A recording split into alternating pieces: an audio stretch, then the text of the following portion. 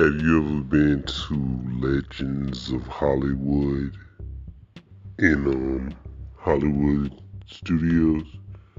Man, I walked in and I was there for only a brief period of time when I found out the kind of stuff that they sold completely out of my price range.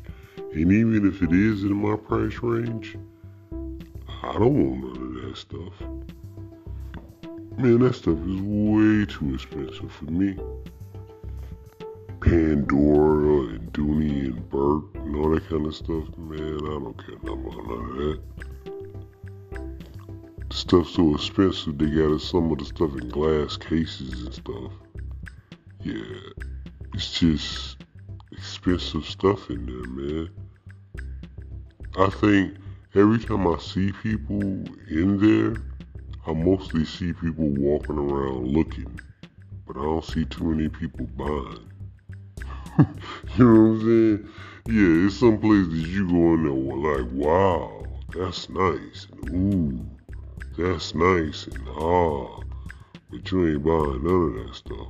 I'm not paying all that money in no damn Disney World. It costs enough just to be in Disney World. Now I gotta come in here and hell no. Some of that stuff costs as much as some of these people paying for the night in the hotel.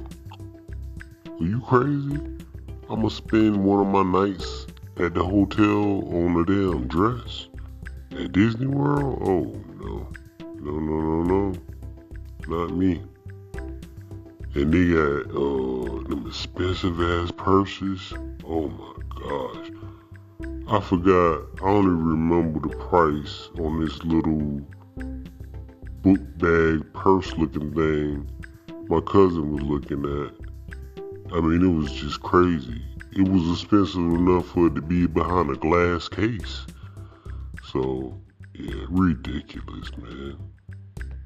No, I mean, it ain't ridiculous if you got the money. Let me not say that. It's not ridiculous, but I just can't see myself spending money on anything in there at all. Sorry.